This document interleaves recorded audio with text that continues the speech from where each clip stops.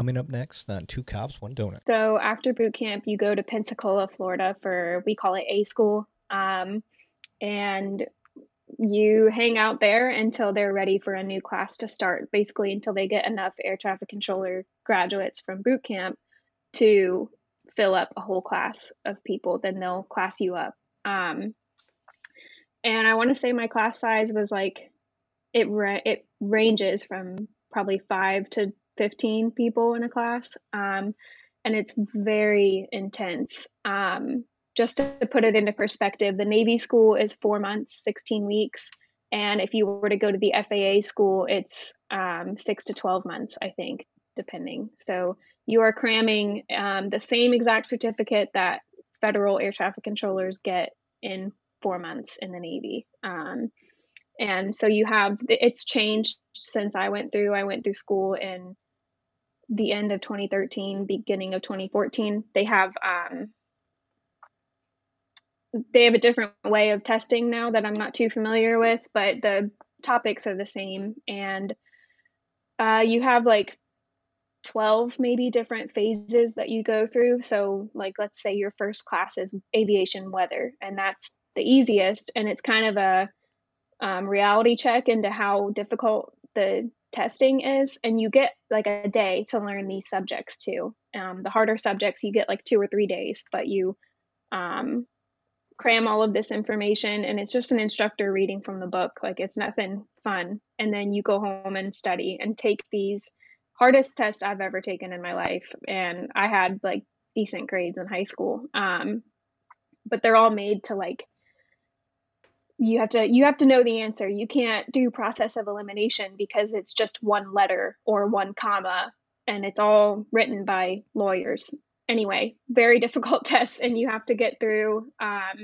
You have to pass with, I think, a 70 or higher, and you have to keep like your GPA at a certain point in order to keep moving forward in the classes. If you fail a test, then you get pushed back a class. So you go to the class that classed up a week after you, and then get a chance to retake it. And if you fail a test, for me, it was twice. I think now they do a 3 strikes and you're out thing because the military's hurting for people, so they're going to give people more chances. And if you fail, then you go into like an academic review board, and they decide if they're going to give you another chance or if they're going to kick you out of being a controller. You get sent back, and they'll assign you another job that's less difficult. So yeah, you have 4 months of that, just pretty much cramming for a test. You take the test in the morning, and then as soon as you come back from taking that test, you're cramming for another subject. And after your 4 weeks are up, then you get assigned a duty station. And it used to be based off of your performance in the class, like your ranking. I think now it's just random. Like an officer would come into your class and be like, all right, you have the highest GPA. You get to pick from this list where you want to go. So of course, like the shore duty shore duty and California and Florida were always taken first. And then ships were for the people that didn't get good grades.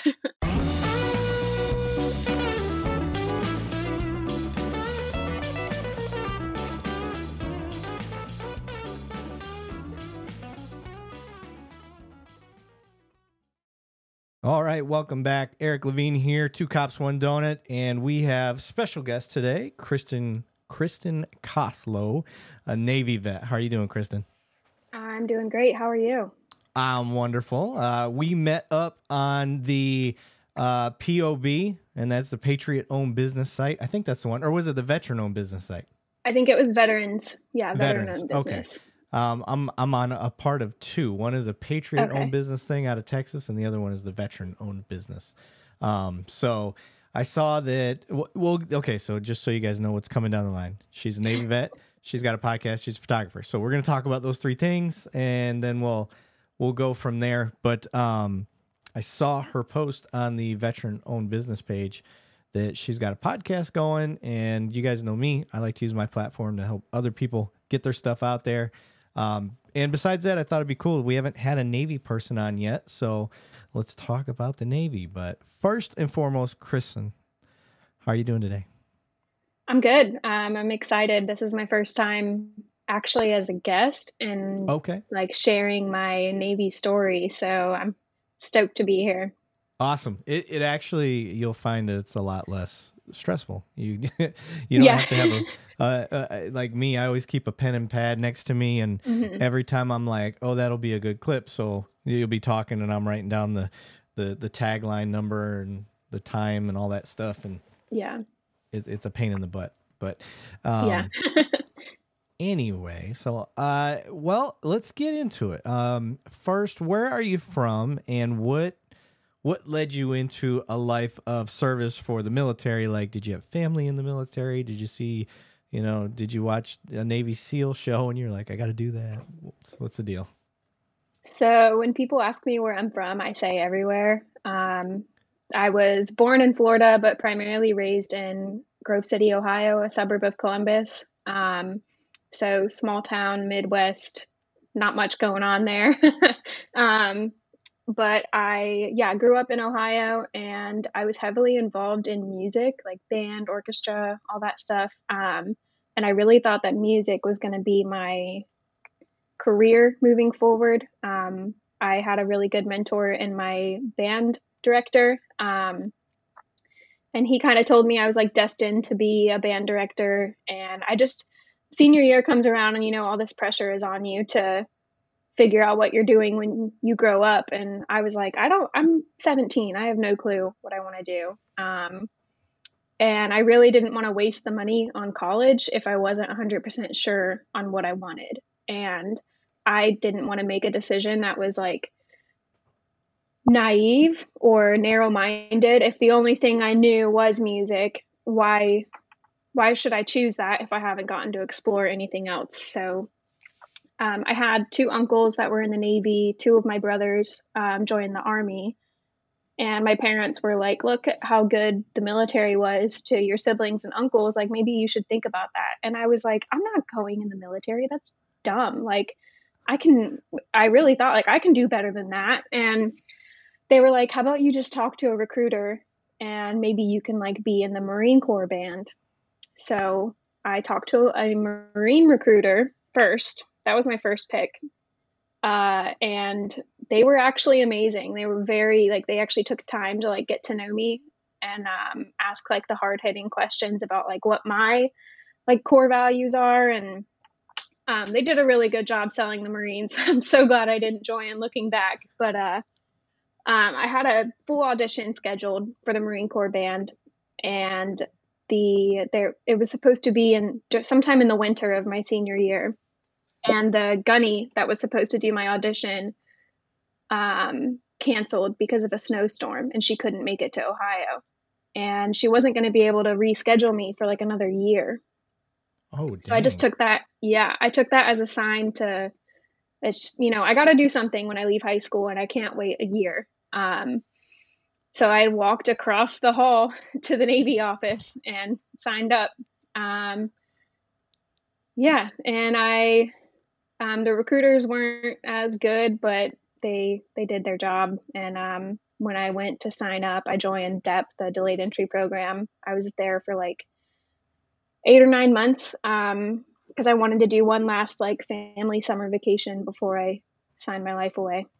And then after I took the ASVAB and everything, they gave me air traffic controller. They literally handed me one piece of paper and were like, this is the only job we have available. You either take it or you don't enlist today. And I was like, okay, I guess I'm enlisting. I guess this will be my job.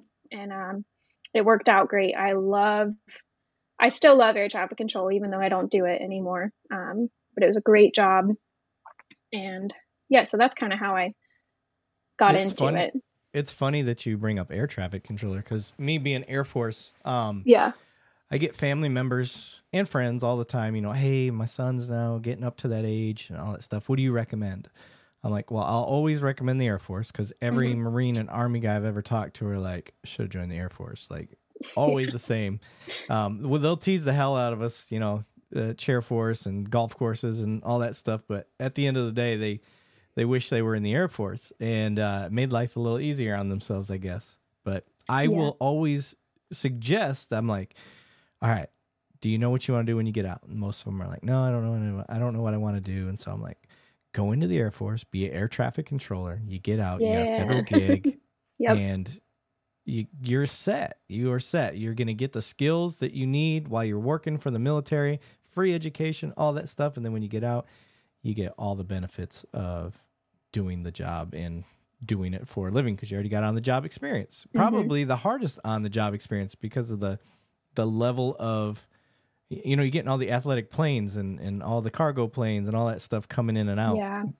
Especially during war and stuff like that. So, so you did air traffic control in the Navy. Was it land or was it on the ships? Both. So my first duty station was on a ship. It wasn't an aircraft carrier. It's an amphibious assault ship. If you're familiar, most people don't know what that is. I just call it a baby carrier. And it's all helicopters. Like we don't do fighter jets. But we did aviate the Harriers, which are replaced by the F-35s now.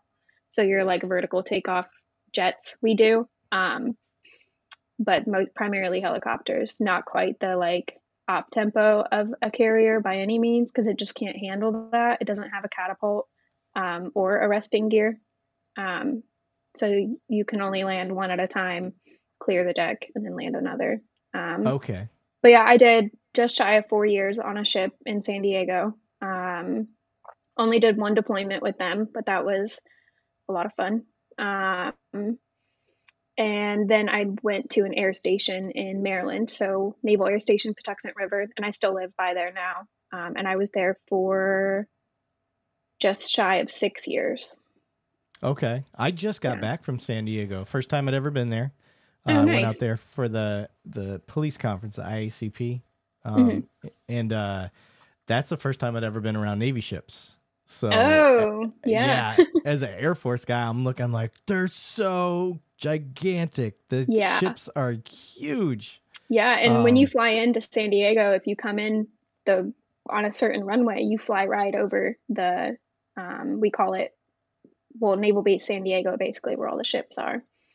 Okay, I did not get to see that, but you know, obviously, when you get out, took an Uber to my hotel, and that was right on the bay side there. So the ships were just all the time coming in and out. So I got a question for you, since you're a Navy person. One of the ships was going by, and it was like all the sailors were standing on the edge of it. Yeah. Why? Like, are they told to do that? What's the reason behind that? It's called manning the rails, and it's a naval tradition when you pull into a U.S. port. And so that ship was was it an aircraft carrier that you saw? I don't know. I mean, it had a flat surface on the top, but I couldn't tell you if it was an aircraft carrier or not. You typically only do that when you're leaving or returning from deployment, or if you are arriving in a U.S. port on deployment. So that ship was either just coming home from deployment or leaving for deployment. Oh, and okay. I do not quote me on this because my naval history is pretty bad, but I think it's like a tribute to like fallen sailors in the past. And so you man it from a certain point entering the port all the way up until you're docked, and you stand at parade rest the whole time. It is pain. It really sucks, but it's a proud tradition to be a part of too. Yeah, Navy's got a lot of them. They more so than most of the others. I think probably the Navy and the Marines probably have the most substantial traditions. Yeah, well, and the Marines can like do Navy's traditions too, so they get to dip on us, but we don't get to dip on them. Yeah. All right. So now, part of this show is an educational thing. So what I would like to do is anybody out there that is considering being an air traffic controller and stuff like that, I kind of want them to know what goes into that, the training and how long it took and all of that stuff. So can you go into like, all right, you get done with boot, and I know you got to go to for Air Force, we call them our tech school, but whatever you guys call it, like how long did it take? What was the process like? Was it like boot camp again? So can you go into that? Yeah. So after boot camp, you go to Pensacola, Florida we call it A school. And you hang out there until they're ready for a new class to start, basically until they get enough air traffic controller graduates from boot camp to fill up a whole class of people. Then they'll class you up. And I want to say my class size was like, it ranges from probably 5 to 15 people in a class. And it's very intense. Just to put it into perspective, the Navy school is 4 months, 16 weeks. And if you were to go to the FAA school, it's 6 to 12 months, I think, depending. So you are cramming the same exact certificate that federal air traffic controllers get in 4 months in the Navy. And so it's changed since I went through school in the end of 2013, beginning of 2014. They have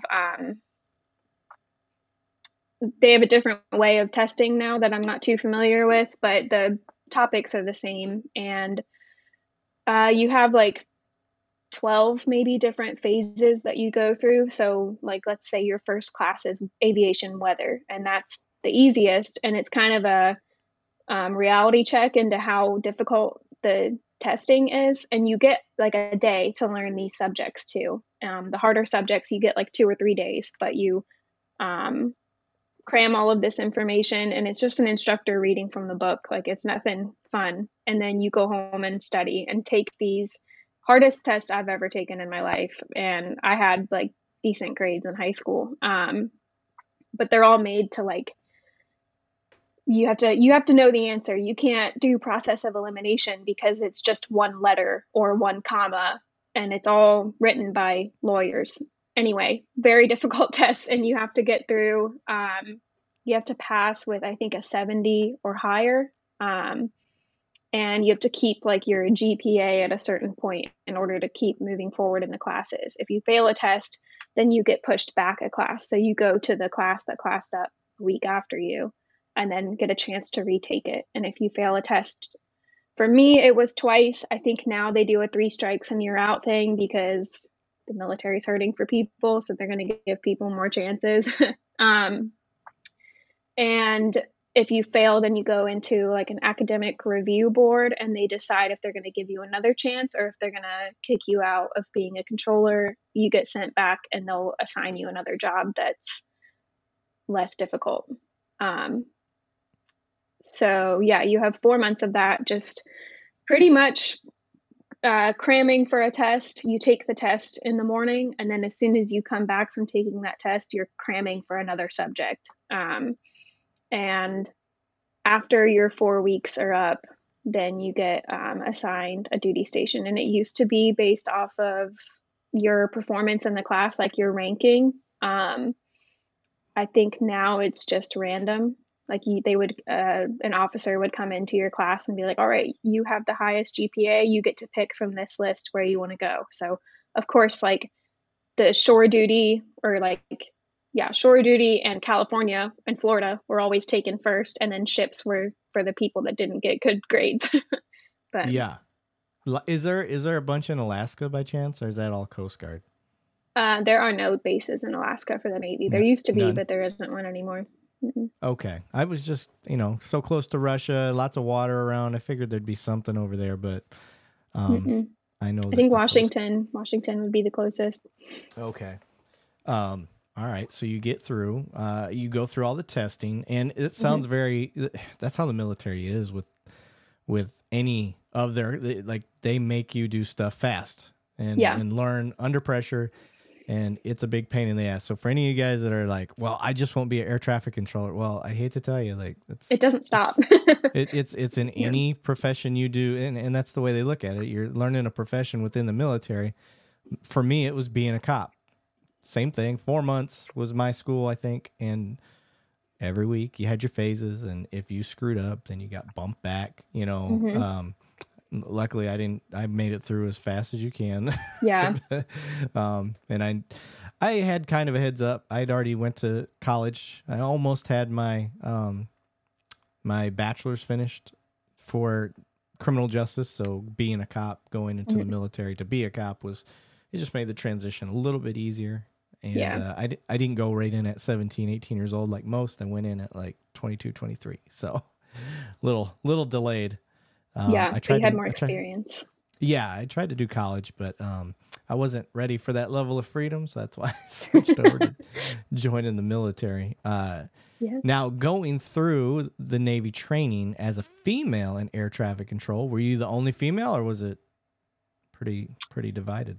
If you're a business owner or an HOA, please stop and listen to me right now. If you're just listening to the audio, do yourself a favor and watch the YouTube version of this episode to get a visual of what I'm about to tell you. I want to tell you guys about Insight LPR. It's a license plate reader. If your agency, community, or business is looking to invest in LPR to help solve and deter crime or to make your community safer, Insight LPR has my vote of confidence. I've met with their team. They know their LPRs, guys. They're the real deal. They bring over 75 years of collective experience to building LPR cameras and the software that supports communities across the country. The other thing I really like about this team is how much they listen to law enforcement. They understand the importance of working together with law enforcement and getting their input as they build and innovate products and their service to match the needs of law enforcement. In other words, when I complain or have suggestions to make their damn camera better, they actually do it. The Insight LPR team is extremely passionate and takes pride in their product development, which makes their cameras some of the most durable cameras in the market. For the gear nerds out there, what that means is this stuff's made of military-grade aluminum and is nitrogen purged, whatever that means. This design makes the cameras rugged and able to withstand harsh weather elements. Here's the big selling point for me. Their nighttime scan accuracy is higher than most of the leading competitors. In my opinion, this is what sets them apart. As we know, the majority of crimes occur at night, so it's critical to have high scan accuracy at night. Insight's cameras check the box with the nighttime plate read accuracy greater than 96%. 96%, guys. That's pretty freaking high. If your community is looking to invest in LPR technology, reach out to one of their experts today or reach out to me. Tell them 2 Cops, 1 Donut sent you. No, it's very divided. My class started with, I don't remember our starting numbers, but there was one other female with me in my class, and then she got pushed back several times. She eventually ended up graduating, and a few females would get pushed back into my class, but I was the only one to make it through that stayed with my class. Like, I never got pushed back. So I was, I think, one of like 8, the one female, and then 7 other men in my graduating class. And we go to training, we go to the same school, or Marines go to the same school as us. So there were like 2 Marines, 5 Navy guys. Okay. So in that, did you experience any discrimination, anything like that, being female? Was it, because it's a male-dominated military, I can tell you that. Yeah, it definitely is. Yeah, you get, women get special treatment in the military, even if you don't ask for it. And I remember there's beyond the testing, there's 3 phases that you have to go through in air traffic control school. And the first phase is just classroom and tests. And that's where you take like 12 tests in like a month.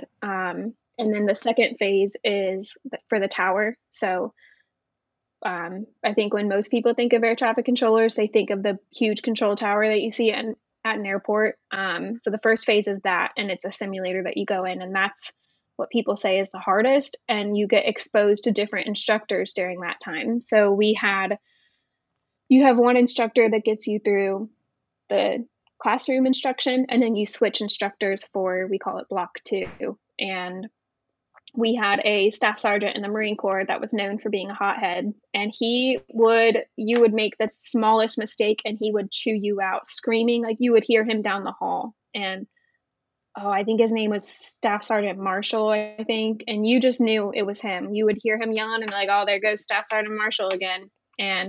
But he wouldn't yell at me, and I would make the same mistake as a dude next to me. And it was all men instructors, but our block like supervisor was a female chief, which is an E7. And we like went back to our little lounge room for like a small break, and all these guys were like, man, Costlow, you don't get chewed out like we do. It's because something like, it's because you're a woman, and I was like, I would kind of dish it back to them. I'd be like, well, maybe I'm just better than you. But I knew I wasn't. I was still messing up. So that evening, or I don't remember. We had some downtime. I talked to the female chief and I was like, hey, chief, I just want, would you mind talking to Staff Sergeant Marshall for me? Because I think like I can handle it. He can yell at me. I don't want him to think that he's going to like make me cry or, you know, if he's going to yell at all of these men, he can yell at me too. And would you be able to talk to him for me? And she was like, yeah, that's really awesome that you said that. And I was like, I shouldn't have to say it. But so then the next day I messed up and he just ripped into me. And I was like holding back a smile because I was like, yeah, I'm finally getting the same treatment. And then we walked back in and they were like, about time you got chewed out. And I was like, yeah, I guess so. I finally messed up. Yeah. Yeah. But I did kind of notice it and I didn't know how to bring it up. And I'm sure I called my parents or something to ask about it. Because my stepdad raised me like, if you deserve the same treatment as a man, like if, and you should never ask for special treatment because you're a woman or expect it. And, so I think I did ask them for advice on like how to handle that situation. And then the guys in my class bringing it up to me was kind of the last straw. I was like, I am not going to get like, when we go to graduate, y'all are going to look at me just like I did the same exact work that you guys did. And I don't want anyone to question that. So it was pretty, even after that. Yeah. I kind of went through a similar thing, being older. You know, it's weird to say, but at 23, you're an old dude in basic. Yeah. And I went in May, so all of those people in boot had just graduated high school. So I was like an old dude in the class, and I had a little life experience. I'm not gonna say I had a whole bunch, but I rarely got talked to about anything. Mm-hmm.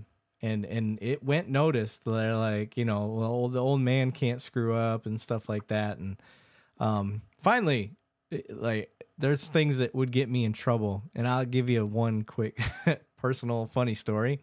We're standing under the overhang for chow. And it's San Antonio, so it's hot.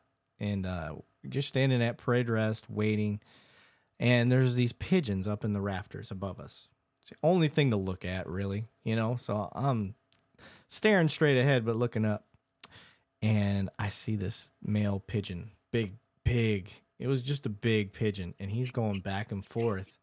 And he's cooing, making these weird noises. And I realize, he's boning these two female pigeons on either side of him. He's going back and forth, just trying to get at both of them. And I had no military bearing. I had none. I would laugh at everything. I was always laughing. I just wasn't getting caught.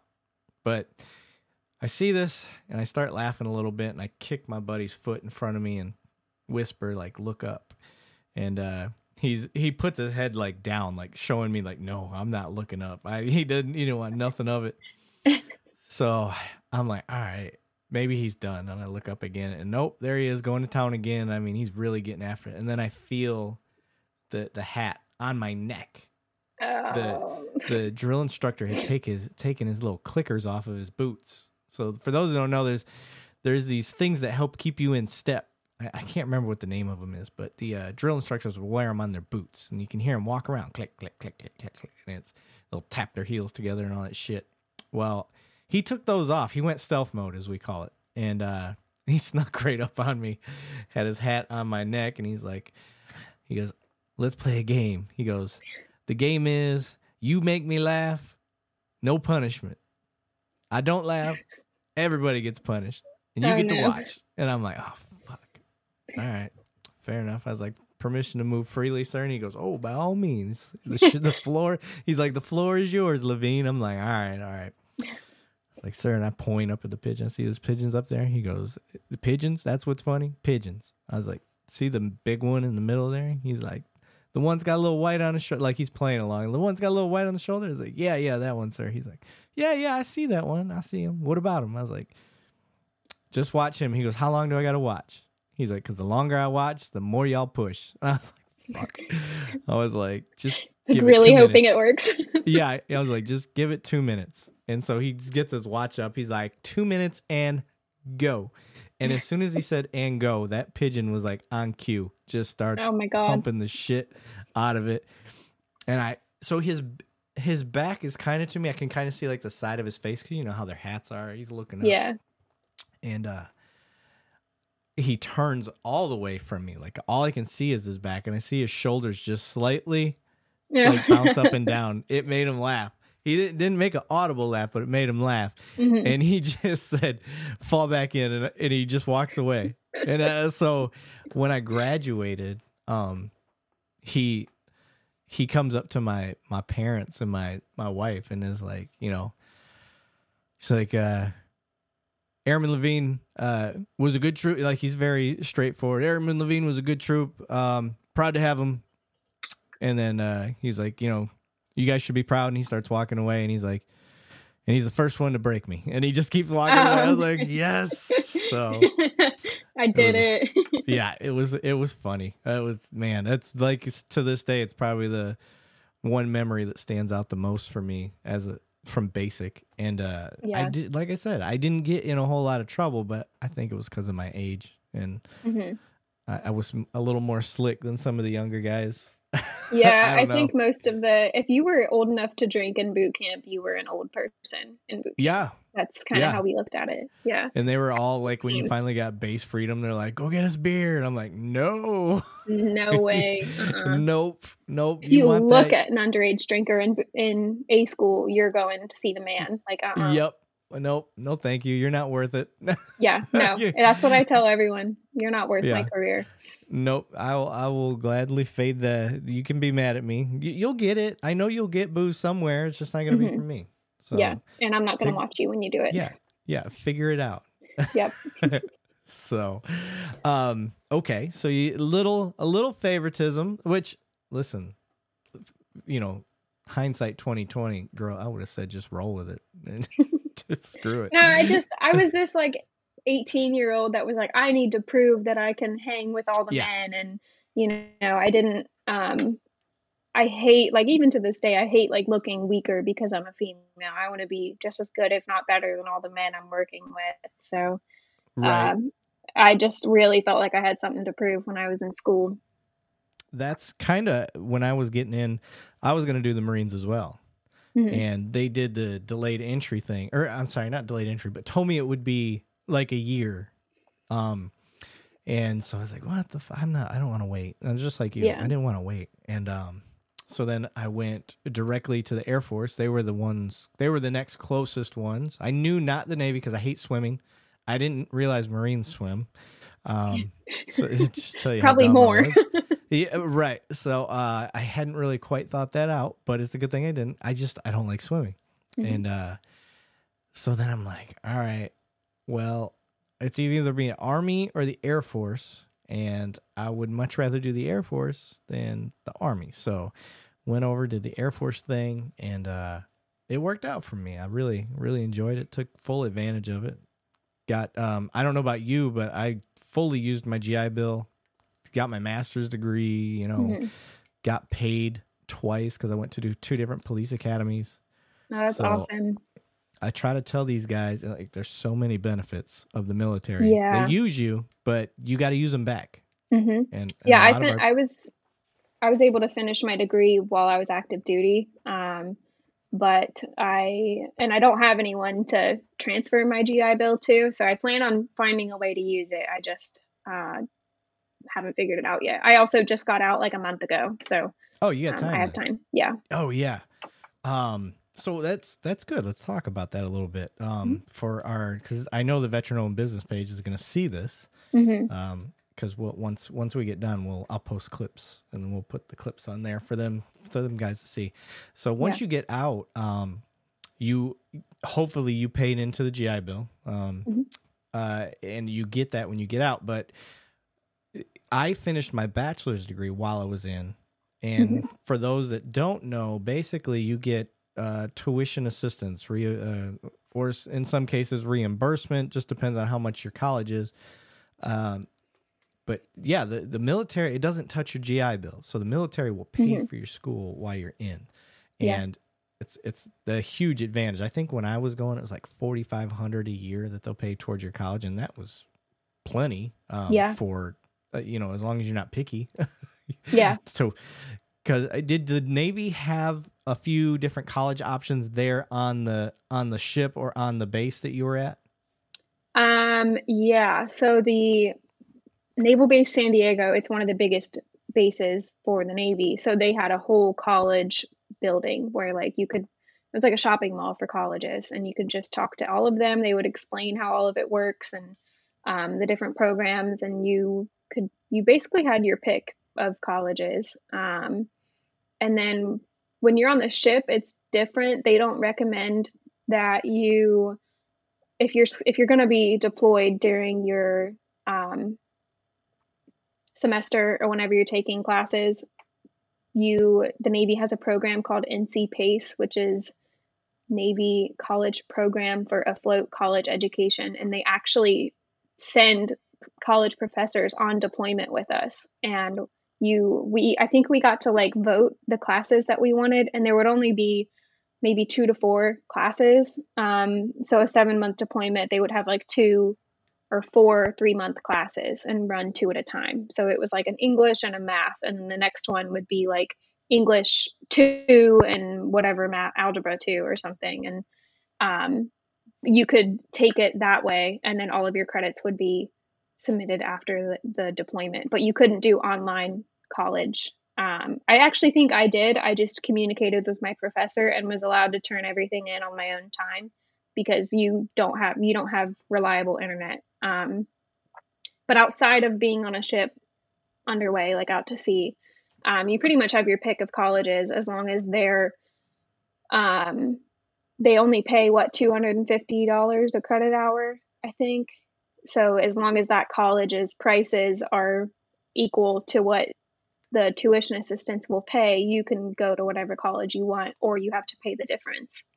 Right. Yeah. Yeah. Mine was always covered. Matter of fact, I think I got a little bit of that same. money back.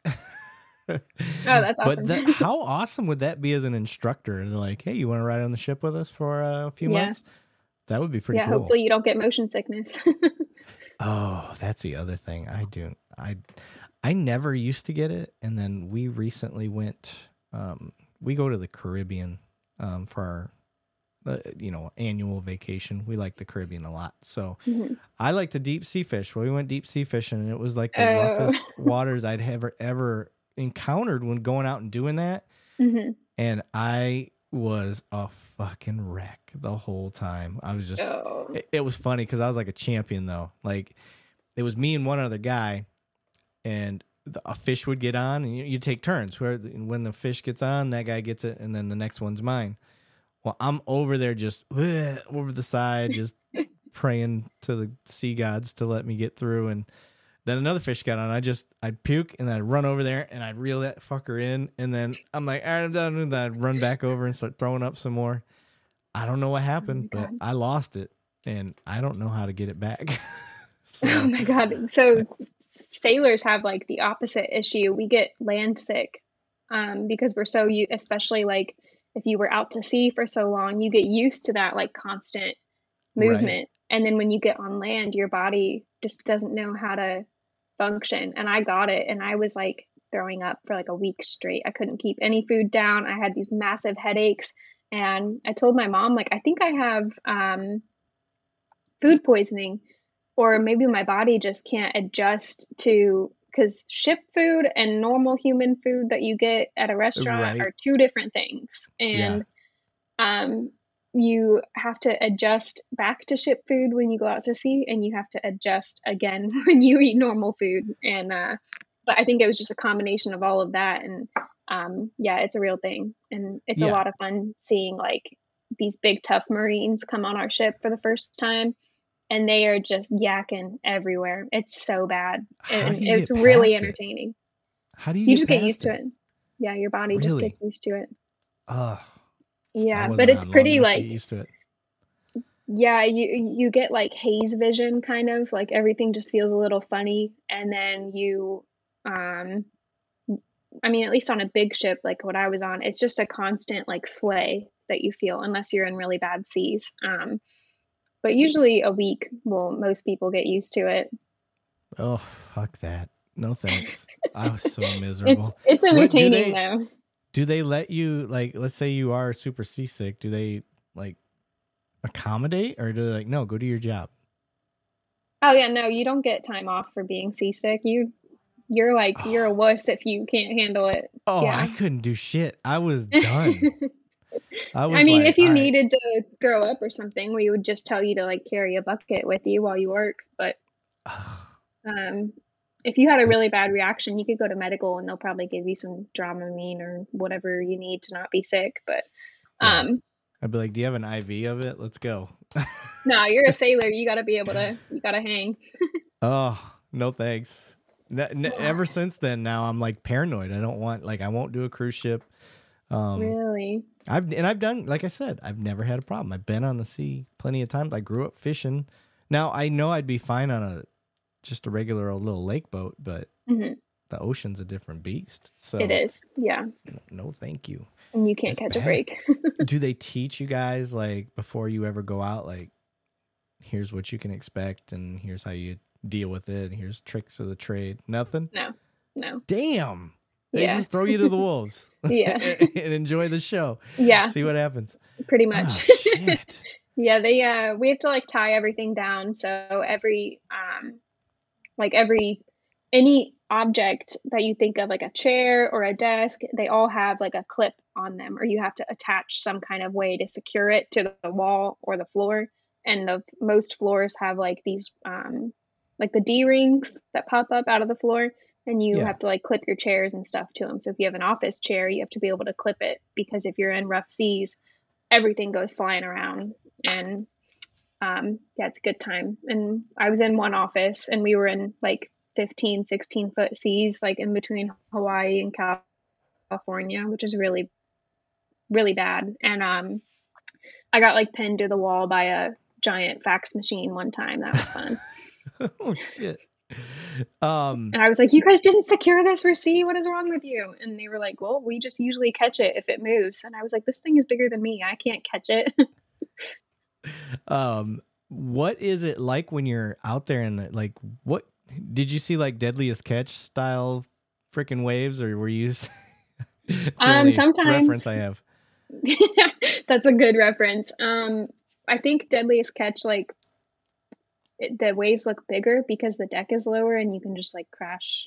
The water crashes over the ship. Right, and with But you guys, you're bigger than almost everything out there.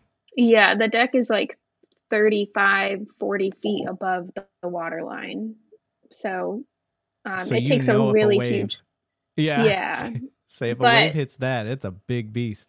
right. But so the place that we sleep, which is called a berthing, was on the third.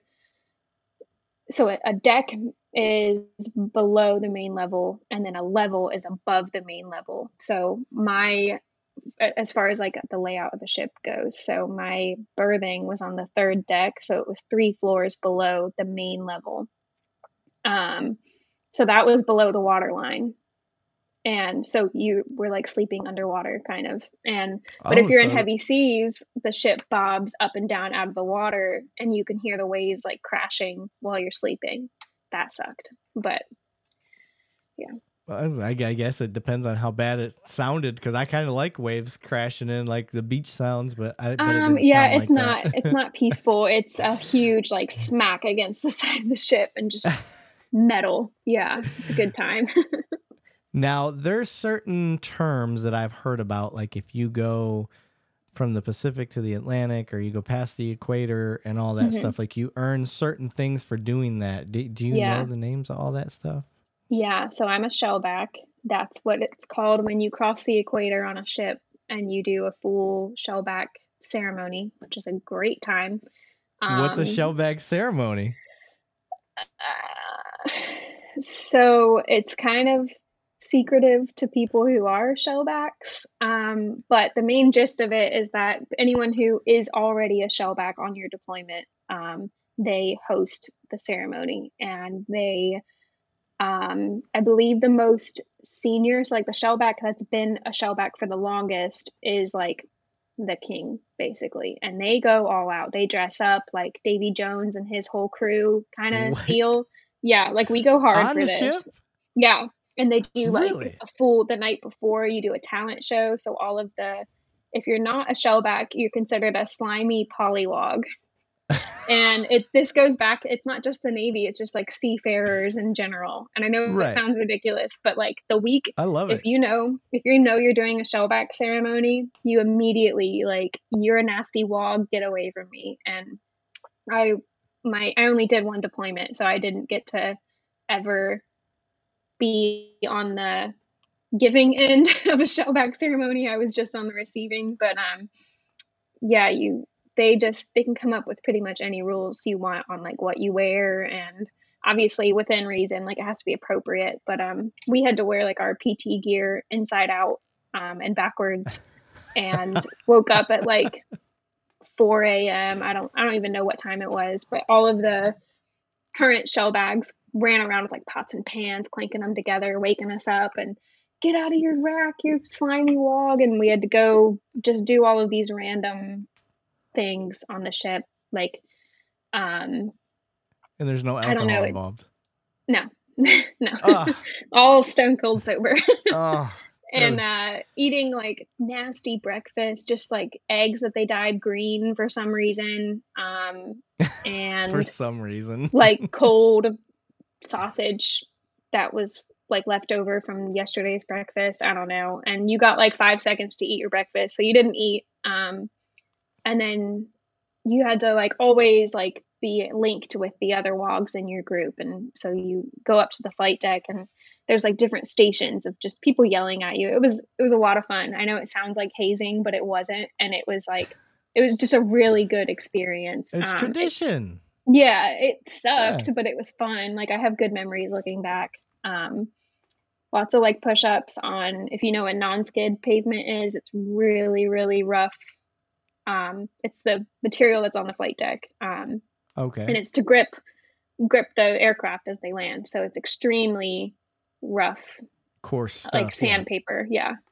Doing like push-ups and crawling on that hurt. And they're like spraying you with a fire hose while you try to blow water out of the holes in the flight deck, which is just stupid. But they would like make you do a push-up, and then you have to like blow the water out of the hole, and then they would be spraying you with a fire hose at the same time, and then yelling at you because there's water in the hole, and just stupid stuff. And lots of singing, random songs. And I'm trying to think what else. And so at the end, once your group sings good enough for Davy Jones, he approves you to become a shellback. And then you go, and it's almost like a baptism, but in green water.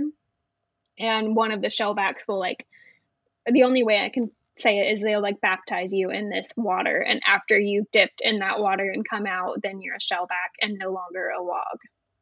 Okay. I like it. And you get, it's ridiculous. I don't know.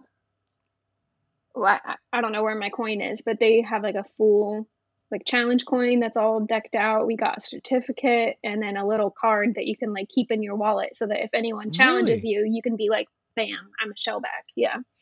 Oh, that is fucking awesome.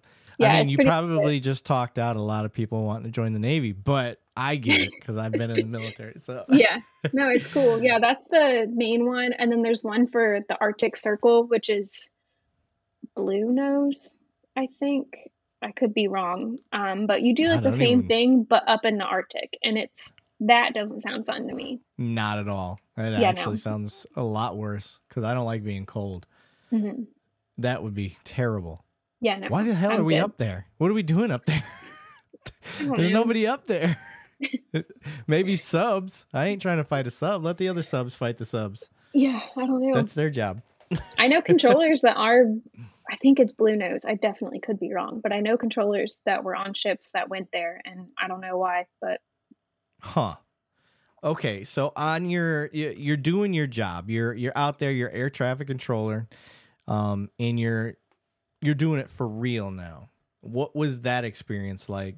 Going from like learning, the actual real job. You're out there, and going to do the real thing. And I'm sure they're not going to just throw you to the wolves on that, because people's lives are on the line with the Yeah. helicopters and stuff. So what was that like for you? Well, are you referring to like the ship or? Yeah, on the ship. Okay. Well, it's very different. So everywhere you go as a controller, you start from scratch. Just because you've controlled at Fallon, where Top Gun was recorded and stuff, just because you've controlled at Fallon doesn't mean you can control in Oceana, Virginia. And same with a ship. Every ship you go to, you have to relearn the way they do things. And so you start training with an instructor. So you're both like plugged into the same console, but your instructor has the ability to override you for when you mess up because you're going to mess up. But the only way to learn is to do in air traffic control. So you'll, on the ship, you'll just watch them do it. And then you have to like take a test to show that you have like the base knowledge. And once your training chief, which is typically an E7, approves you to start training, then you'll hop on with an instructor and you'll start off like parroting. The instructor will tell you what to say and then you say it and then you just slowly do it yourself. And then if you mess up, they correct you. And there's different like positions that you can get qualified on as a controller. And yeah, so you just work your way from basically the easiest to the hardest. And it's pretty cutthroat because there's not enough time. My ship only had 15 controllers, but an aircraft carrier has about 60, just to put it into perspective. Shit. Yeah. A carrier is just a whole different beast, and they never stop flying, basically. So you have to have enough people.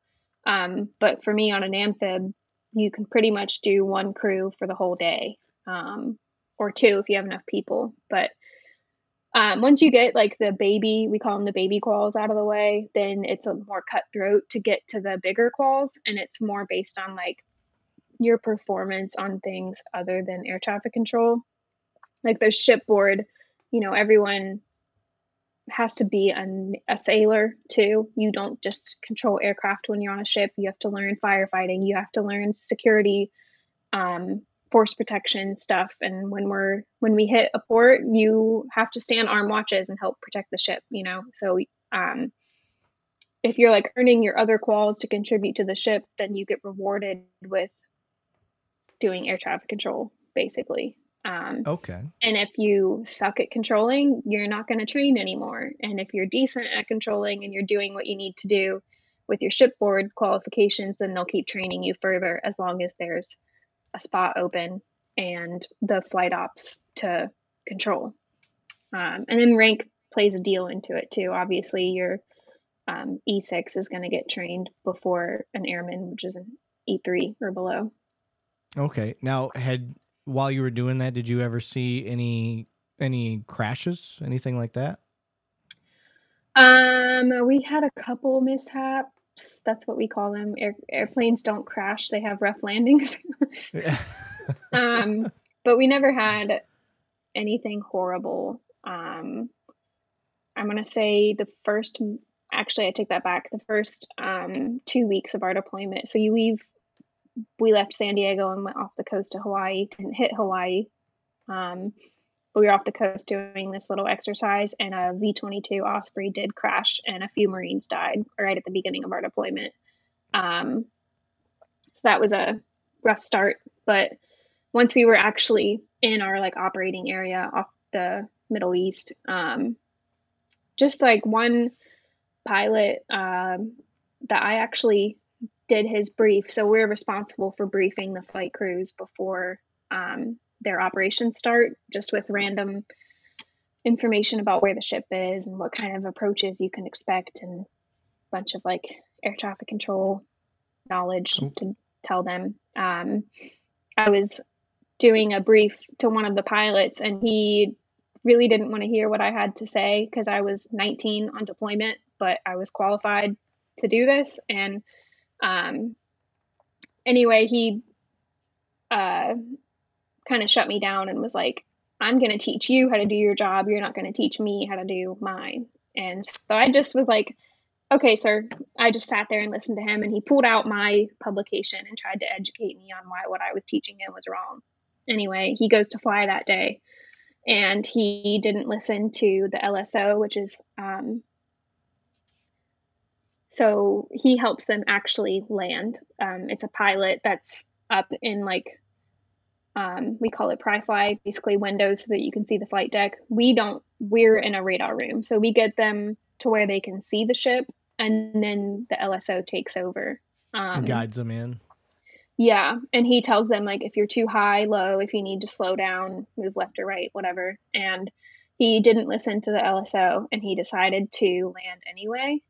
And he was too low, and he chopped the landing gear off on his Harrier. And just slid.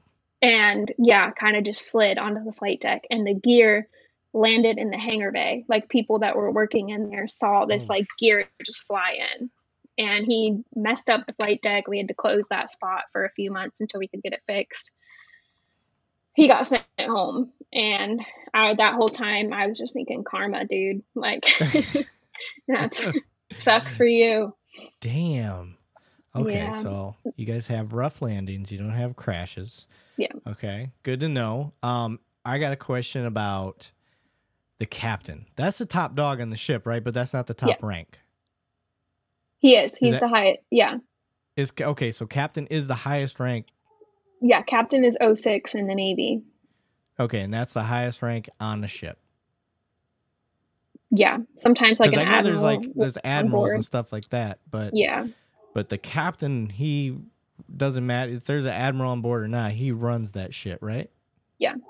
Okay, so you're in the ship and you're just walking around. You know, you're like, I want to go to chow or whatever, and the captain passes by. Like, what is that interaction? I always wonder what that interaction's like, because that's the most prestigious rank, in my opinion, in the Navy. I mean, controlling the ship. Yeah, you call attention on deck, and everyone stops what they're doing and they stand up to attention, and then he or she, we only had male captains, will tell you at ease whenever. When it's not that big a deal because you see him all the time. You literally live with the dude, kind of. So yeah, you get used to him. And is there more than one captain for a ship? Or is it just it's him, and if something happens, they go wake his ass up? Pretty much. There's the captain is the commanding officer, and then the second in charge is the executive officer, and he is also a captain, but he's not the captain. Okay, I'm just curious because I know somebody's got to sleep sometime, so they're overall responsible for like the navigation, just the operation of the ship as a whole, but then you have junior officers that are actually in charge of directing the ship, and the captain only steps in like ours liked to be on the bridge, which is where the actual like ship controls are. He liked to be there for flight ops, or if there was like nighttime recoveries or something. If there's certain evolutions going on, he'll go up there. But there's junior officers like 01 to 03 that actually control the ship. Okay. I'm sorry. I got like I said, I don't talk to Navy people that often, so I got all these questions. What if somebody falls off? Like, how big of a oh shit moment is that? Huge. It's a huge deal. It's called man overboard, and we do drills for them way too much. And you have 2 minutes for the entire ship to go to their workplace, basically. And, a man overboard never happens at noon. It happens at 3 a.m. And that's when our drills are. Yeah. Yeah. So you have different people have different jobs. Some people, their only job is to go to their workplace, and you have to muster, which is just check in. And everyone has to call this central office to say that we're all accounted for, or everyone's accounted for with the exception of this person. And that's how you find out who's in the water, is everyone mustering within 2 minutes. And they suck because you drill it a lot, and it doesn't matter what you're doing. You have to drop. You could be in the shower. You got to put something on as soon as you can, put your flip-flops on and run upstairs to to Just be coming down accounted like a for. soaked rat. Yeah. Yeah, for real. Or just straight out of bed, or it doesn't matter what you're doing. You got to get up to your workspace as soon as possible. It sucks when it's on my deployment. We never had an actual man overboard. There were a lot of false alarms. If um, like a life jacket got thrown overboard, they light up when they're in the water. So if someone sees it, they're going to call man overboard. Oh, Um, okay. so yeah, lots of stuff like that would happen. I did go to another ship for some training and to help them train their controllers, and we did have a real man overboard, and they were able to recover them. No shit. I hear it's Mm-hmm. really difficult. Like it doesn't matter, like It's you. yeah, if you're well, the ship is going, I don't know, 20 knots maybe. I don't know how fast ships go, but if the ship is going, even if it's 15 miles an hour in 2 minutes, plus the drift of the ocean and the wind and the current, and you can be really far. And there's people that have to like mark the ship's location as soon as it happens, and they factor in drift and the current and wind and all of that stuff to try to help determine where they think the person would be. But it's really hard. Yeah. Yeah. Fuck, that's a nightmare. There's no way. Mm-hmm. Especially at night when it's, Mm-hmm. the blackest of black that it could be. People don't Yeah, understand the difference when there's no light pollution. And right. It is I'm sure dark. I'm sure the ships have, tactical moments where they're blacked out. So Mm-hmm. you got no lights on deck, you got no lights in the water. Yeah, It would be kind of cool to see the stars that way. But it is really cool. Yeah. I was gonna say, I bet you see an unfettered night sky. That would be pretty cool to see. Yeah, you're not really allowed outside after dark because you have to keep the ship dark. But on the few occasions that we have been, it's been really cool. Yeah, you see Okay. a lot more. Now I've seen movies do this, but is this a real thing where they'll stop the ship and you guys get to get out and swim? Yeah, That's yeah, we did real? that. Hmm. Fuck that. What are you Yeah. doing? There's sharks. You have a shark watch. There's Marines that man a little inflatable boat with a machine gun. Oh.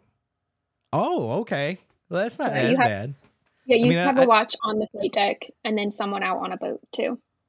well, that's pretty cool.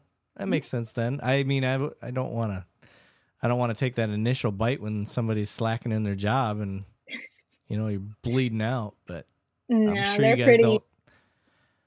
I was gonna say, I'm They sure ask you guys for don't swim in volunteers. those. Yeah, fuck. Ugh. Yeah. No thanks. That's terrifying. No, it was really cool. Did you jump off the deck into the water? It's pretty high. I couldn't see You you jump jumping off off. the aircraft elevator, so that was about 34 feet above the water, and then the actual Okay. flight deck is way too high. It's unsafe. Okay. I But was gonna say, I noticed when the ship went by, there's this big ass hole cut out of it where it looked like there's a crane and all this stuff.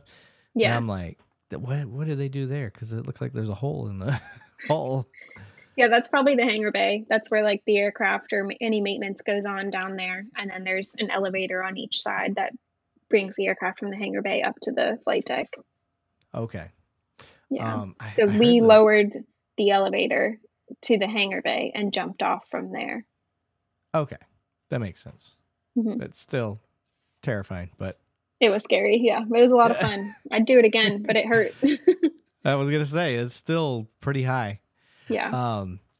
I found it was a TikTok. I was going down the TikTok, couldn't go to sleep and just kept scrolling. And I ran across this guy complaining about what food is like on a Navy ship.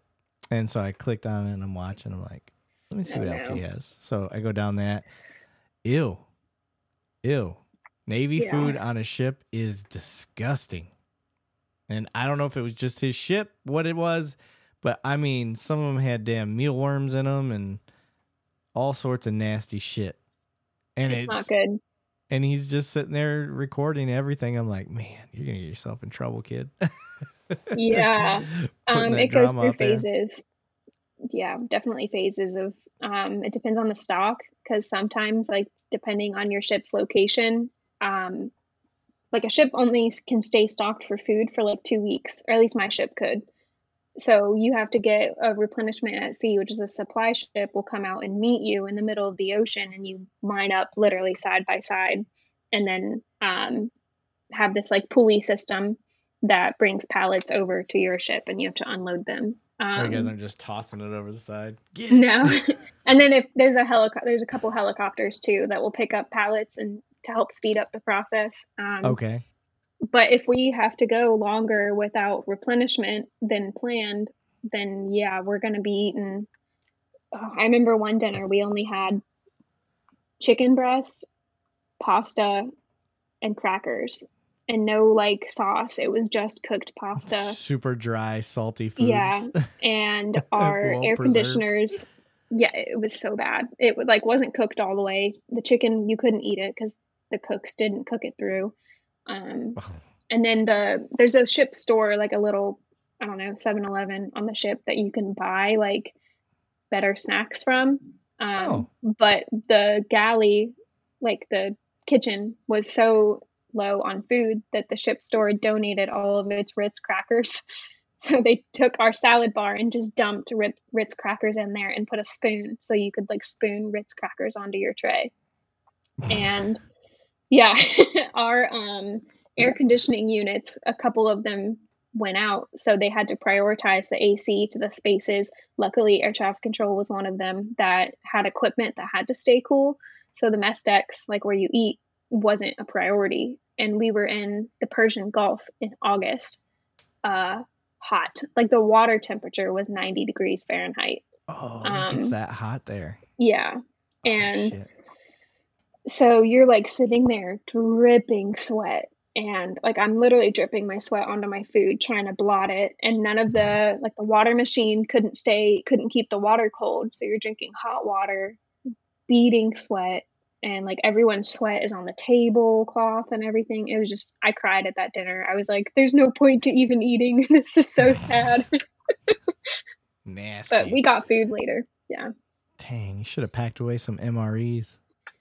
Really, I would have rather eaten an MRE than that. Yeah. That's when I saw this guy's food, I goes, I'd eat MREs. I'd just pack them bitches up and just in case there's an emergency. But some of the food was really good. So like we got a replenishment right before Thanksgiving, and they went all out for our Thanksgiving dinner. It was delicious. Like I would have eaten that for my real Thanksgiving, but it also depends on the cook too.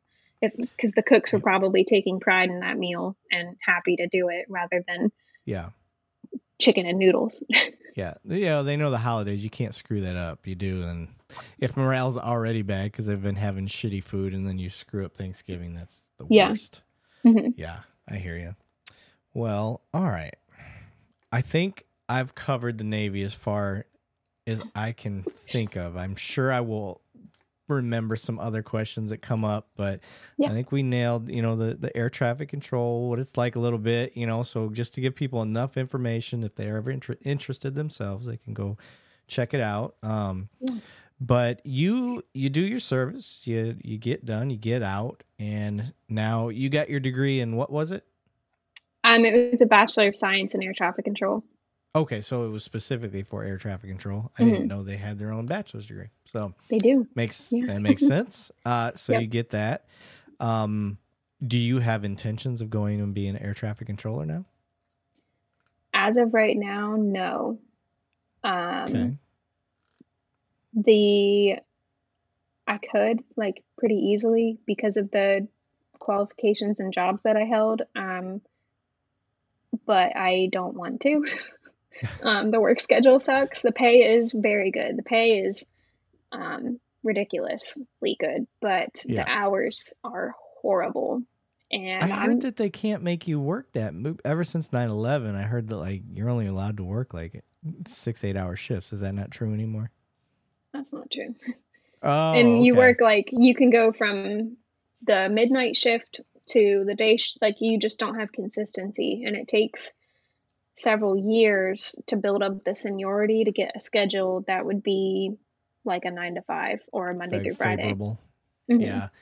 Yeah. I heard that like when 9/11 happened, like one of the problems with that was some of the air traffic controllers, they'd work like 48 hours or some crazy 36-hour shift or whatever it was, and they were sleep deprived, and that was part of the problem. And so after that, they created some sort of, and obviously they don't do that anymore, according to you. So, well, I know there are like working hour limitations, but you could still work like a 60-hour work week. You just can only control for 2 to 3 hours at a time, and then you need a 20-minute break. Or I'm not quite sure how it works. The Navy did have working hour limitations, like we can't work more than 10 hours in a day, and you can't work more than 6 days in a row.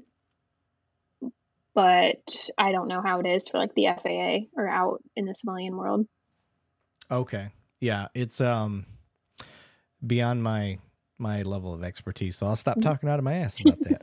So, all right, and let's see. Let's get into the podcast. So you're out now. Okay. When This Is How I Ran Across You, and you decided you're going to do a podcast. So what is the podcast about? What inspired it? Let's talk about all those things. Okay. It's a weird question because I don't know if I quite know the answer yet. But, I think because let me restart. Photography was always like my side hustle, and now that it's become my full-time job, I think I felt like I needed a side hustle or a hobby, because my hobby became my day-to-day. And I mostly wanted to start a podcast in general because I wanted to like push myself outside of my comfort zone, just as far as talking to people and branching out of, I have this like newfound freedom being out of the military, and I want to take advantage of it. And I've always been really shy socially and shy to like put myself out there on a platform like a podcast or YouTube. And I was trying to figure out what subject I would want it to be on. And I was like, I don't know. I just had this random idea laying in bed one night, like, why not make it about female veterans? And I looked up different podcasts about female vets, and there's quite a handful out there. And I was like, okay, well, let's do business owners. And what if I niche it down to female vets turned business owners? And I thought about it for a while because I didn't know if it was too small of a community. So I put a feeler out there on that veterans Facebook group. There's a female Navy chief Facebook group that I'm a part of. I put it on there first, and the support I got like 100, 200 comments just from the female chief group. And I was like, oh shoot, this community is way bigger than I thought. Let's do it. Let's just try. And I think now the why has turned more into like women in general are, I don't think scared is the right word, but they're hesitant to admit that they served. And it's like stupid. Like, you did the same job. I deployed just like the other dudes next to me, and I worked my butt off. I did everything that a man did. And we sometimes don't get the credit that we deserve. But we're also like hesitant to admit that we served and to do things like park in a veteran's parking or ask for a veteran discount or wear the little veteran hat. I mean, they're ugly, so no one would want to wear them anyway. But one. You know what I mean? Like, yeah. You never see an older woman wearing a Vietnam vet hat, right, for example. But and there's just this like insanely supportive and powerful community in female vets, let alone women that start businesses. And I just think it's awesome that I'm able to give them that platform to share about their journey and bring awareness to female veterans. Like you asked me about like different challenges that you face as a woman in the military, but also the success. Like, I don't want it to be just a complaint platform for women that were mistreated in the military. I want it to be, I noticed this was wrong and this is what I did as a woman to fix it. And same in the business world too. Okay. Now, have you recorded yet? Have you started? Have you got all your platform and all that stuff going? Yeah. I launched last week. only 3 episodes. Today's Tuesday. Yeah. Tomorrow I'll be publishing my second guest interview. So the first 2 episodes are just like little introductions. The episode 1 is literally 20 seconds. It's called the Service to CEO podcast. I don't think I said that yet. Okay. And just a quick introduction on like what the goal of the show is. And then the second episode is my story of why I left the Navy. I was in for 10 years. So just explaining my thought process and the series of events that led me to decide to leave. And that's the shit or get off the pot time right there. Yeah. Yeah. 10 years is the bubble. Mm-hmm. So. And then after that, it'll be all guest episodes of female vets that run their own businesses or even just side hustles and talking about their time in the military and their journey of business ownership. Awesome. So you'll be giving people a platform for their businesses. Yeah. Yeah, that's awesome. Yeah, and that's kind of how I run my stuff is like, I tell everybody, like, if you're military, if you're in the criminal justice career field at all, I'll stretch. Like, if I can get it out there, let's get it out there. Let's talk about, your work experience, get the education side out there, but then let's raise up whatever it is you're doing. And try to get that going. So I like that. It's a good mission to have. One I hadn't considered for sure. I wouldn't have thought that there would have been that many. But no, it's ridiculous. Hundreds of people. And I'm fully booked through the rest of the year for interviews. Nice. I just started booking into January, and that's like 4 episodes a week of recording. Like, are you doing crazy. Audio only or video and audio? Video and audio. Yep. Yeah. So I'm on YouTube and Spotify right now. Okay. And that's about all I can handle. Service to CEO? Service to CEO. Oh, to CEO. My bad. I want to make sure I get that right. Mm-hmm. I thought it was like a play on being Navy. Oh, nope. My bad. Service to CEO. I got it. Mm-hmm. So when I post this shit, it's actually on there. But okay, so you're doing the video audio podcast, and how long are your episodes? Just shy of an hour. I try to aim for that like 55-minute-ish. Okay. Yeah. And you got are you putting out clips with the full episode, or are you just doing one and post and ghost? I'll be doing clips too. Okay. I'm still kind of figuring out my schedule, I guess. Because being a photographer is heavy on social media too, and social media is becoming a full-time job at this point. So just trying to figure out. I want to share clips, highlights from episodes, generate some hype before the episode comes live, and then share just little quotes and stuff from each episode. But yeah, a lot of short form video with clips from each episode will definitely be out. Yeah, they're a pain in the ass. I'll fully admit that. But are you editing all your stuff yourself, or? Yeah, I use Riverside. It's like a new podcasting. Yeah, like StreamYard. Yeah. Yep. Same thing. I just use them and edit it right on there because I just need to keep it simple. Yeah. I go all out. I've got my in-studio stuff, and I do the remote stuff like this. Mm-hmm. And I edit with Premiere Pro, Adobe, and Audition for the audio part. Although I've got my audio pretty dialed in now. I don't really have to really mess with my audio. The only thing I'll do is right in Premiere, like if you sound like really low compared to me, and you can see the wave file sizes. Yeah. And if yours looks really small and mine looks a lot bigger, I'll just make yours larger. But I've been doing this almost 3 years, so I've got it dialed in now. Yeah.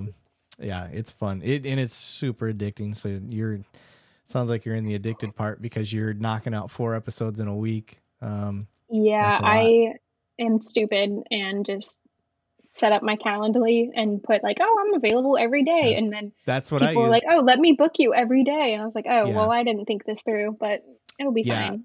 I tell people like, hey, like reach out to me, or I have better told you to book. Like, don't just book yourself, because I'll have people, they've done it. And it's okay because I've set it up so people can see the calendar and book things, but I won't do the show. I'll tell them like, hey, I'm busy that time. Like, Yeah. I need you to reach out.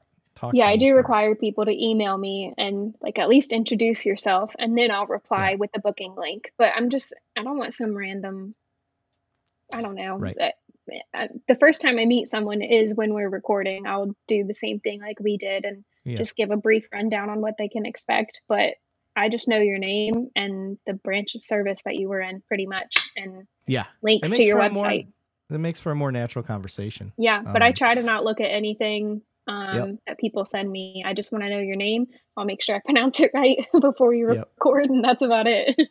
Yeah, that's the way to go. That's the same formula I use. There's no now I've had some people that made me nervous. I had Mark Lamb. He's America's sheriff. He's a pretty big name. He's going for Senate. I had him on. So I was like, oh my God, I don't want to talk to him because he's been on a lot of interviews. I was like, I don't want to do the same old shit. So but I have a unique niche. So I knew the stuff I was going to ask wasn't going to be, common things for him to get.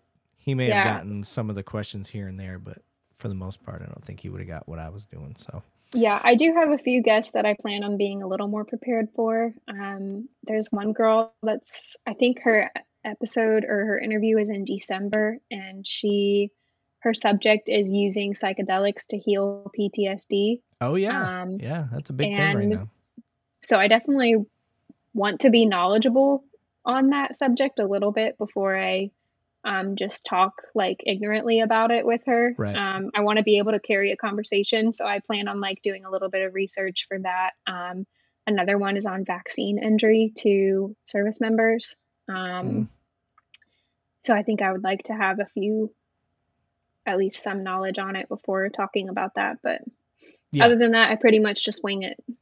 No, it's beautiful. And it shows that, just with our conversation, because I've gotten some guests where I'm like, Jesus, dude, I don't just answer my question like yes, no. Yeah. They talk. And you've got the gift of gab. You know how to talk to people. Thanks. So working on it. If you talked to me 2 months ago, I would have been horrible. So that's a great compliment. Thank you. Yeah.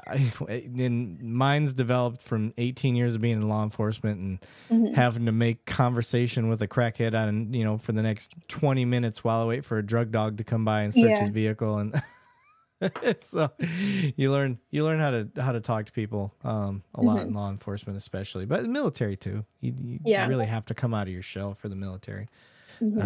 Which is fun to watch. Some of the I was always an extrovert. So I was so shy. It's great. Yeah. People who knew me from my first duty station and them seeing me what I'm doing now, they're like, "Who are you? I can't believe that you've changed so much." And So how are you enjoying the freedom? You've only been out a month, so it's got to finally start being like, oh my God, it's pretty great.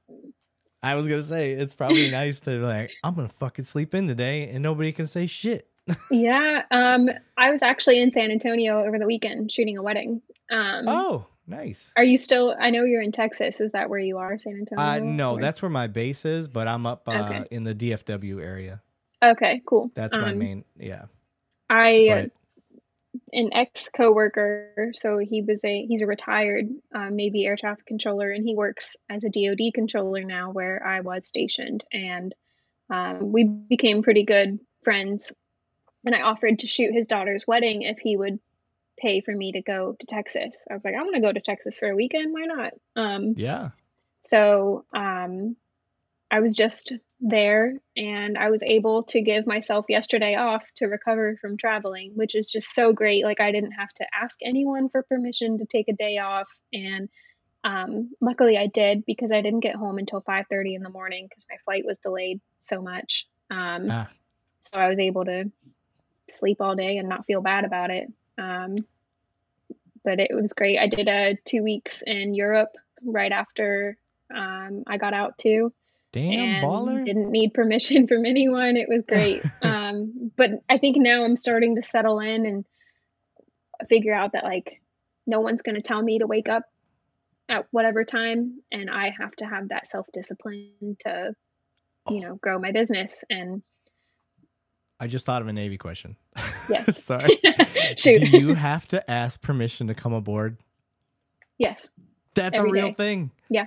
Every time? Like if you get off? Every time. How does that, what's that procedure like? So that's so sorry, funny. I get excited about this stuff. It's fun. No, that's like a question that like all my family would ask too. I guess maybe it's in movies or something. I don't know. It is. Yes, absolutely. Okay. It's the only reason I know about it.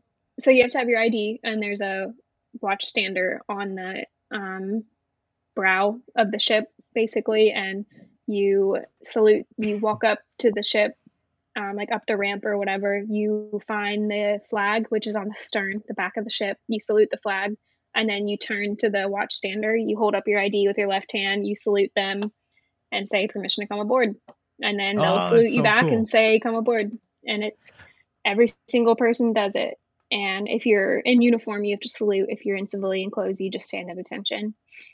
Okay. And then when leaving is more casual, especially if like everyone's leaving at the same time. But you just kind of you just kind of salute and be like, go shore, and But okay, yeah. I've got the reason I ask. This is another reason. When I went to San Diego, I got the opportunity to go to the where the Navy SEALs train and get a tour, and then get a tour of a ship because I'm still in the military. So I was like, oh, this will be awesome. And then somebody had mentioned like, yeah, you'll just, you'll go through the customs and courtesies, ask permission to come aboard and all that stuff. And I didn't really get into it because we were rushing around and all that. But I'm holding off. I asked, is this like an open invitation, or is this like I have to do it on a certain day? He goes, no, it's an open invitation, because I want my wife to go with me to San Diego. We've never been to California, period, but San Diego was awesome. And I resisted the urge to go do all the tours because I wanted her to go with me. So I was being sweet. Nice. And so that was one of the things that I forgot to ask. I was going to ask, do I have to? So I want to show off and be like, oh, I know how to do this shit. I know what I'm doing. Yeah. Be watching my own podcast when I go, how do we do this again? I mean, if you just, no one's going to really hound you for it either. The only time that we would really get onto someone was if it was like someone in uniform not doing it right. We'd be like, come on, man, you know that this is the drill. And it's just, it's just kind of one of those things that's like somewhat non-negotiable until they like know you and they're like, all right, come on, get on. Like, we don't care. I gotcha. But I mean, honestly, you wouldn't have to do it a whole lot throughout your career, because you're not getting on and off the boat a lot. You get on once, you're gone for months on end. Well, you go to work on the ship, like it's your 9 to 5 when you're not on deployment too. Really? So even when it just parked, you're just like, or docked, sorry. Yeah, you parked, yeah. Yeah. So in the boat garage. As soon as I said it, I was like, that's wrong. I know it's not what they say. No, every day you come on board. Oh, I didn't know that. That's you go to the ship every day, usually Monday through Friday, and then when you're out to sea, obviously you stay. But fuck, I couldn't do it. The what are they called? Submariners? Those guys? Oh, no. Fuck. No, thank you. No way. A guy that I graduated with, he may have been the class behind me in high school. I learned later that he was a sub commander. I don't know what they call him. He ran subs. Like, he made it all the way up to being the captain of subs, whatever it's called.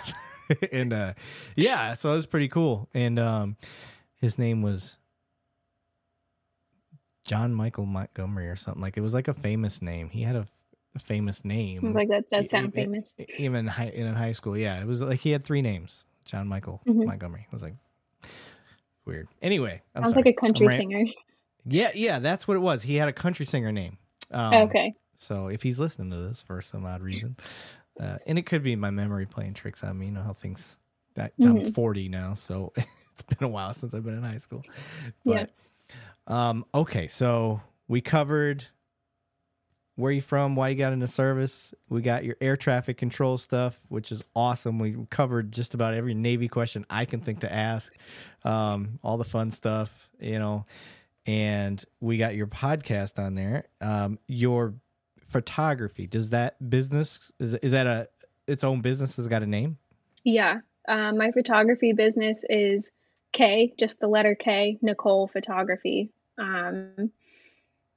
Spell Nicole, yeah. Is it with an H or no? No, Nicole. Okay, so K Nicole, what is the rest? Photography. Okay. Mm-hmm. And can they find you on the grams? Yep, everything you ever need is K Nicole Photography. For Instagram, there's a period in between, so like K period Nicole period photography. Okay. Because the other variations are taken and people didn't want to give it to me. It's frustrating. Yep. That's mine. I've got 2 cops, 1 donut, all spelled out. Then I've got 2 cops with the number 2 and the number 1. And then I think there's even one more platform. I think on Twitch, I think I'm 2 cops, 1 donut with 2 T's. It's like, how the fuck does anybody have this? Yeah, how do you have this name? And I look, and there actually was a 2 cops and a donut podcast. I found out in like 2019. I think I would see that. Yeah, but they only made it like 6-7 episodes. They didn't make it very long. I won't approximate their number of episodes. I even tried to reach out, like, hey, like this is the name that I'm using. It's very similar to y'all. Like, do you want to be on? Because I think there were cops. Like, I think they were just like me. So, but I never got a response from those guys. So I was like, all right. I messaged a few. I feel like half the world has been a photographer at one point, or like tried to start a photography Instagram. Yeah. So I wanted to do Kristen Nicole Photography because everyone thinks my name is Nicole because my business is K Nicole, but I wanted it to be consistent across like the LLC, the website, and all social media platforms. And I tried to take the username on Instagram, and I messaged the girl who hadn't posted since 2014, and she never responded to me. So I had to go with K Nicole. But gotcha. It is what it is. And I'm established now. There's no turning back. Are you really good with Photoshop? No. He's like, not at all. No. Not my thing. If you've ever heard of Lightroom, that's where I do most of my editing. Okay, well, that's what I was trying to get to. Not necessarily that. So I was wondering, like, let's say I took a good picture with my cell phone, because cell phones take great pictures these days. Like, could I send that to you and you could do fancy things to it and make it look cooler? Yeah, I could do that. But yeah, when you say Photoshop, like making someone look skinnier no. removing like something like that, no, I don't do that, and I don't really care to learn how to. But as far as like body. I don't need to look skinnier. That's what I tell people too when they ask me to, like, they want their double chin edited out or something. I'm like, your double chin is beautiful. I'm not touching it. So, right? Tell people, man. Yeah. It's like this. I got gray in my whiskers here, and people, why don't you color it in? I'm like, it's really not that big a deal. Yeah, I don't give a shit. Yeah, I'll fix like if someone has a pimple, I'll edit that out because it's okay.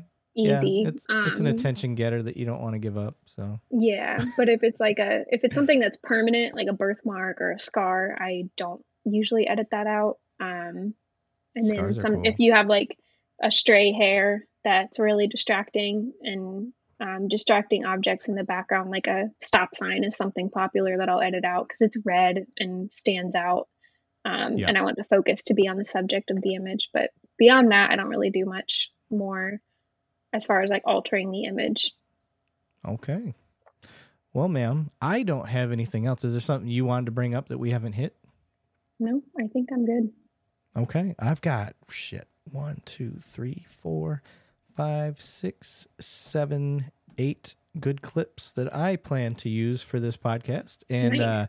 So those listening, you can look forward to those. They get spread out throughout the week. When I release every day, I'm always putting out, at least on YouTube, there'll be a clip of something cool from the show, and they're usually 6-7 minutes long, typically. But yeah, so you guys can look forward to that. Make sure you guys check out Kristen's photography thing, Kate Nicole Photography, and then be sure to look out for her new podcast, Service to CEO podcast. And yeah, anything else, ma'am? No, I think I'm good. Thank you so much for having me. I'm excited to see this. No problem. This was great. Thank you for being on. Of course. All right, ma'am. You have a good day, and it was a pleasure having you.